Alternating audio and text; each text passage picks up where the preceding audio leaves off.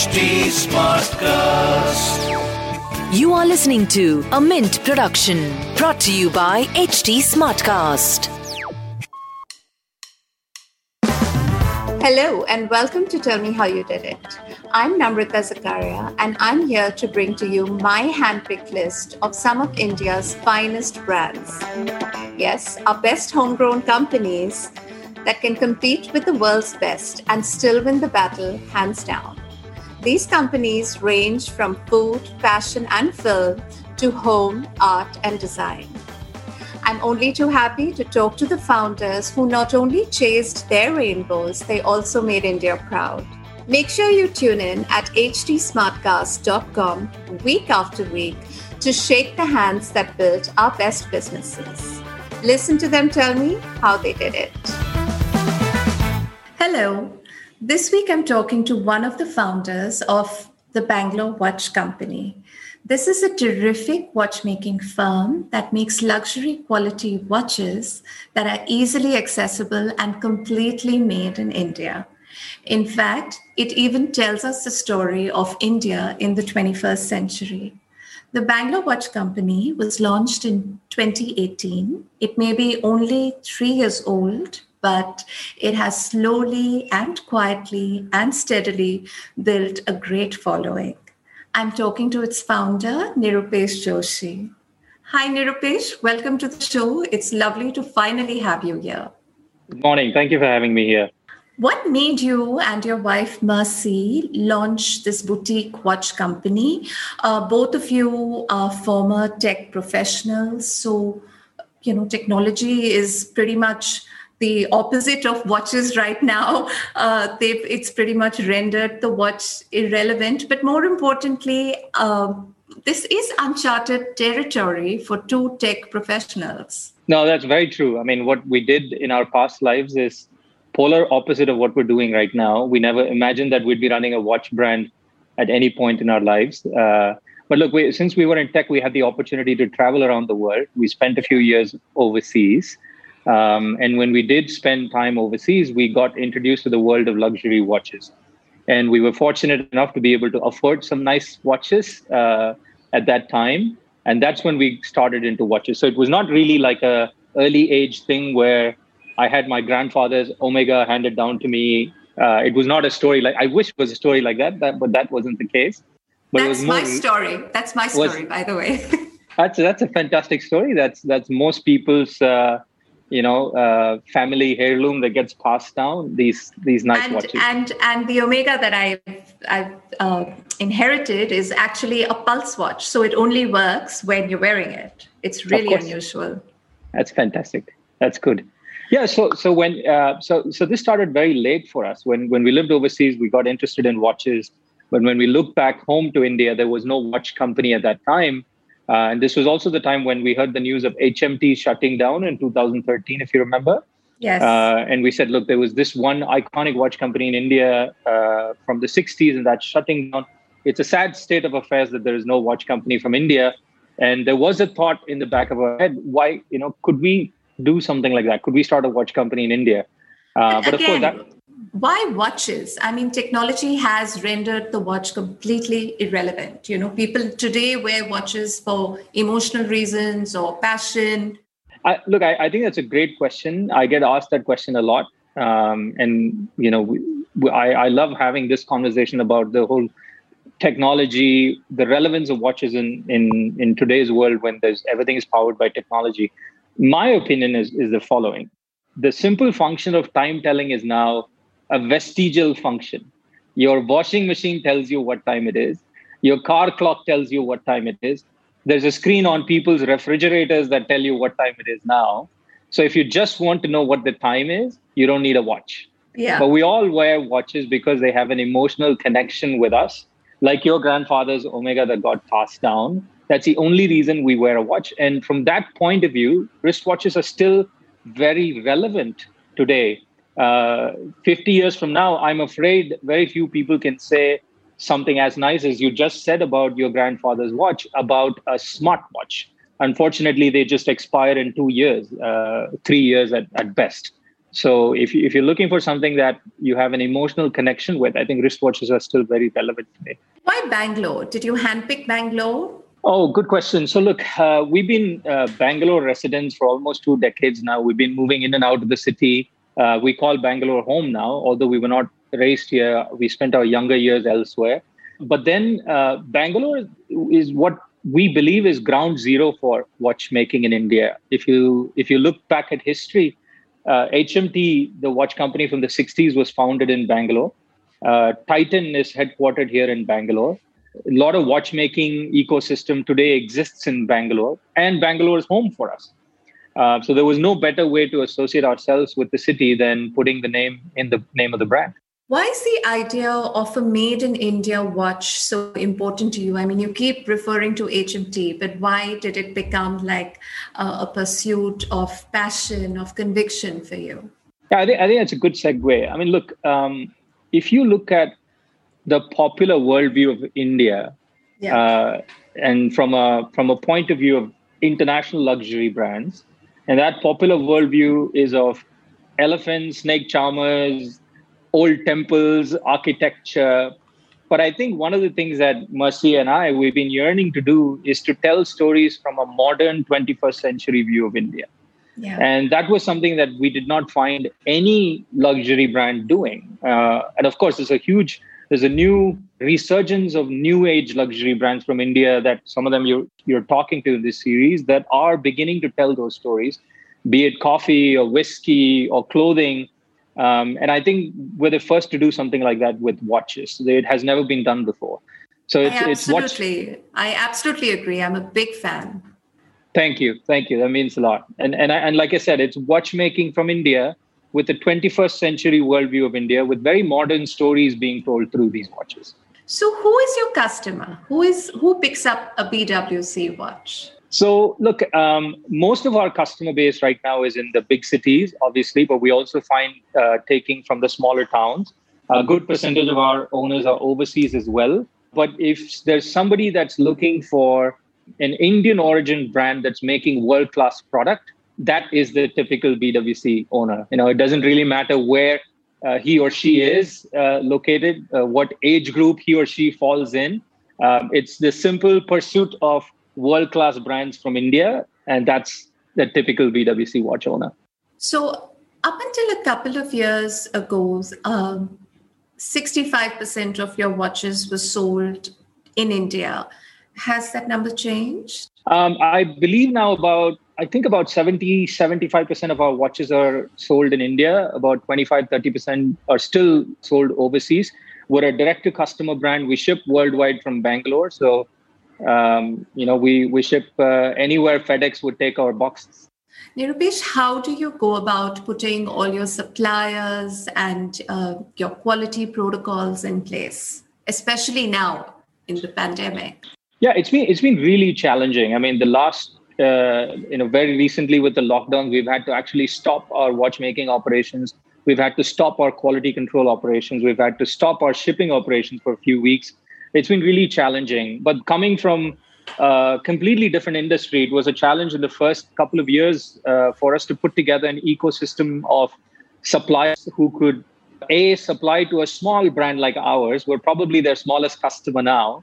And B, put together a set of quality standards that meet international quality standards in terms of what we source from these suppliers. It was not an easy task, but it took us a couple of years to put that together. And have you been successful at it? Have sales been okay in the last year and a half? You said we just celebrated our 3-year anniversary, and a year and a half of those right in the thick of things, given what's going on right now.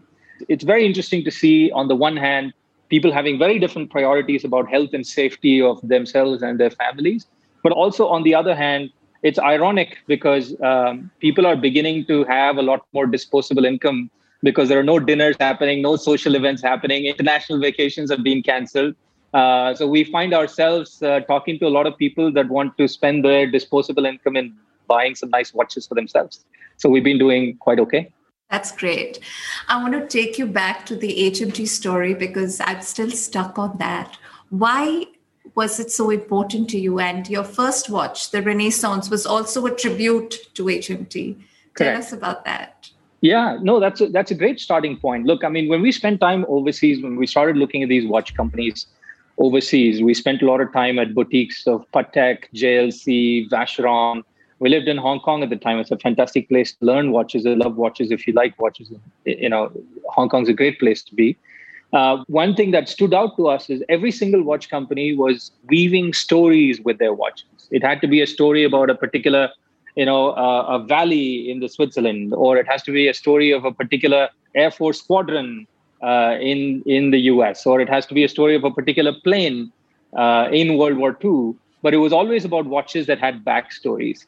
And this was a time when HMT was shutting down, and that left a very sort of an empty space, because I grew up watching my father wear his HMT to work every single day. And HMT was a common man's watch. In the 60s, if you're in India in the 60s, with our socialistic economic model, you couldn't buy anything but an HMT if you wanted to watch in India, unless you wanted to import it.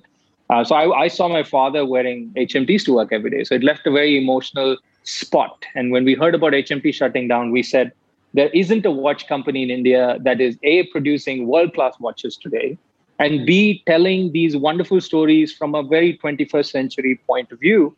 So there is an opportunity to do something like that. And we took that inspiration right from HMT. If I may go out on a limb and say, pick up where HMT left off, and then pick up the baton and run with it, if you will. I love that. Do you own any HMTs right now? I do. I do have a couple of HMT Janatas and HMT Pilots. Yeah. Which are iconic. I do have some of those. Yes. Tell us about your watch collection. Oh, okay. So my watch collection is very simple. I like to go for very simple, classic, timeless pieces. And there was a question recently about from one of our owners to say, okay, how do you, when you design watches yourself, how do you make sure there is no personal bias in design? And my response was that there has to be personal bias. That's why we're a small boutique watch company. If there's no personal bias, there is no life in these watches. So there's obviously a lot of personal bias in the watches that we design. As creative director, the watches that we design are the kind of watches that I'd like to wear. So I go for anything that has a timeless design. If you look at a watch today, if that watch design is relevant 50 years from now, that's kind of the watches I like to wear. Give me a number. How many? Oh, how many? So I had to downsize a lot. So I had about 16, 17 watches. I was not crazy. I didn't have 200 watches, but I went for very specific watches. I had about 16, 17 watches, but I had to downsize a lot. Mercy and I have invested a significant portion of our life savings into this business when we started it. So that downsizing had to happen before we moved back to India, as you'd understand. So the Mark 1 is clearly the PwC's most popular timepiece. And now there's soon going to be a second generation of it. Take us through the story. Yeah, that's a great story. Look, I've been fascinated with fighter planes since when I was young. I grew up in Chennai when I was young, and I still remember going to see the INS Vikrant parked on the beach in Marina Beach in Madras. Yeah. I was sitting on my dad's shoulders because it was too crowded and I couldn't see. And I saw these fighter planes take off from the ship. That's my first memory of fighter planes. And since then, I was always obsessed with fighter planes. And even when we lived overseas, when I look for watches, I always look for pilot-style watches, right? Which have like this aviation inspiration. But one of the things that stood out to us when we wanted to start the brand is, why isn't there a pilot watch or an aviation watch with an Indian backstory? I mean, the Indian Air Force, we all dearly love. Yeah. There has to be a watch that is based on the Indian Air Force and a tribute to an iconic fighter plane of the Indian Air Force. So that was the root of the story for the Mark 1. But later, when we did our research, we figured that probably the most iconic story to be told is the story of the first supersonic fighter plane, which is the MiG-21 Type 77, which played a huge role in the 1971 Bangladesh Liberation Campaign, and then served in the Indian Air Force for 50 years and then retired in 2013. So we took that story as the backstory of the entire collection. So if you see the designs inspired by fighter jet cockpits, it glows in the dark. We've used luminous material from Switzerland. The straps are inspired by the harness in the cockpit of the MiG-21 fighter jet.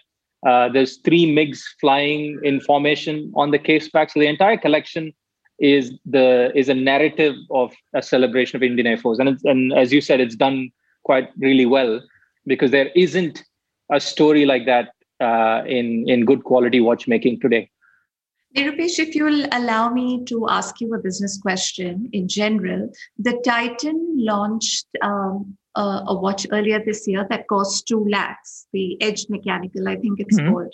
Yes. How do you see this as a development for the Indian market? I mean, are we ready to pay lakhs for a made in India watch?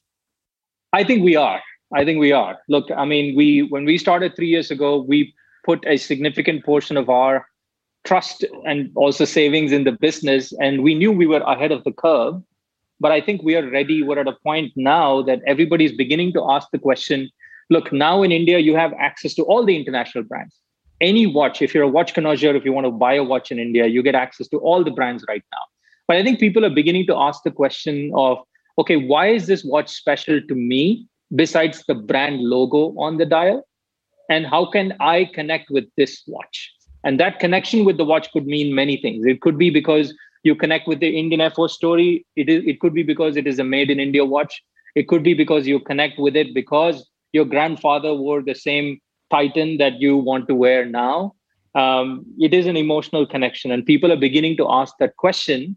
And I have no doubts in the ability or the purchasing power of the Indian customer now to be able to spend 2 lakhs on a watch. I see this as a very positive development.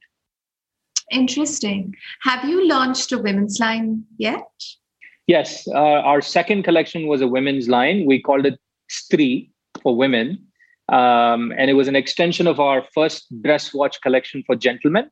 And we called it the ladies' dress watch. It's a very dressy, classic watch that you could wear for festivities or when you'd like to dress up in more Indian traditional wear. And that did quite well also. So it was received as well as your men's watches? Yes, it has been received as well as the men's watches, yes. That's fantastic to hear. But Nirupesh, globally, there's a trend of gender neutral, sort of unisex watches. Is BWC does that have that in mind and trying to bring about a watch that both can wear? I think so, yes. I do think so. Look, I mean, a few years ago, boyfriend jeans was a trend. And now boyfriend watch or husband's watch is a trend. We're seeing this across the board.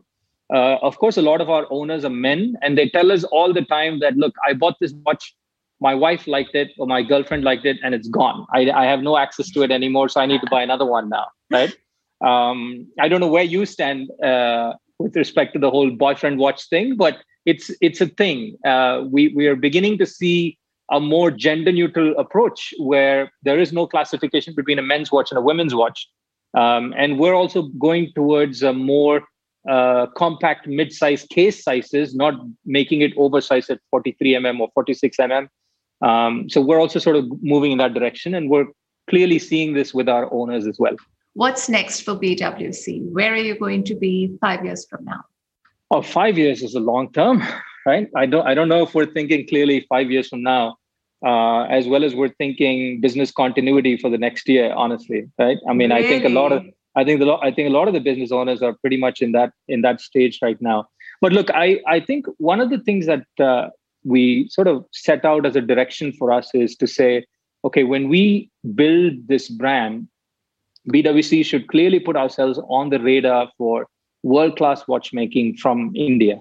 And I'd say in a very short time, we've been fairly successful at that. If you look at watch publications from around the world, like Hodinkee, A Block to Watch, Worn & Wound, they've all recognized Bangalore Watch Company as a world-class watchmaking brand from India. We've been extremely fortunate with a lot of our friends in the media in India as well for being recognized as somebody that's trying to build good quality watches from India, world-class quality luxury watches from India. I think the goal now is to sort of carry that baton and move on faster forward and tell more stories. So far, we've had a gentleman's dress watch. We have a pilot watch. And most recently, we launched a sports watch that's inspired by cricket. And we called it Cover Drive.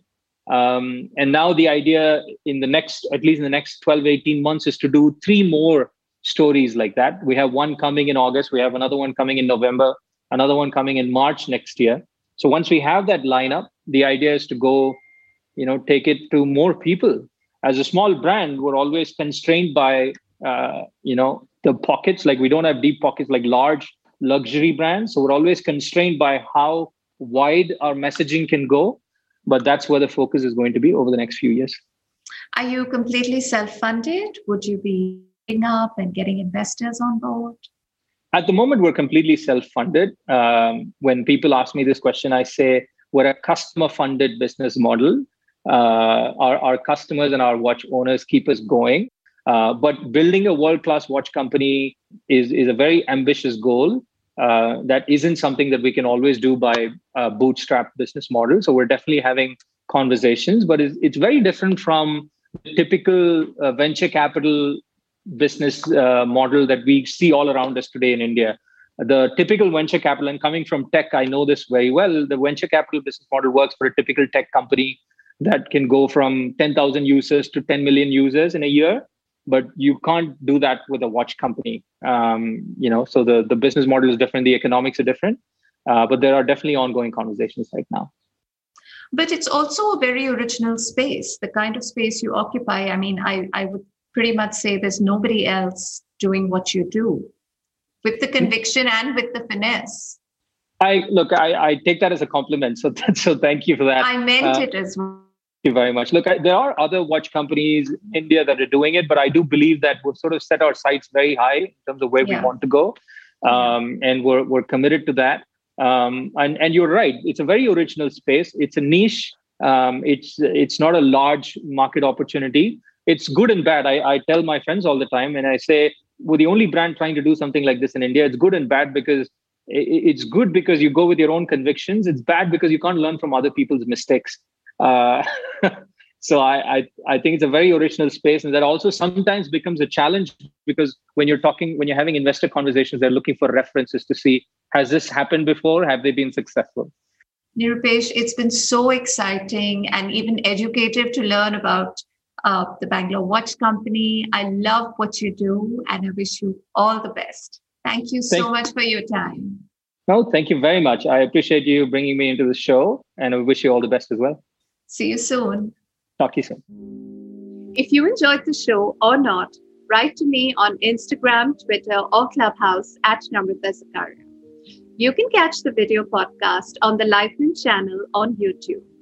For updates on Tell Me How You Did It, follow us at HT Smartcast. We're on Facebook, Instagram, Twitter, and Clubhouse. To listen to more podcasts, log on to htsmartcast.com or suno naye nazariye se. This was a Mint production brought to you by HT Smartcast. HT Smartcast.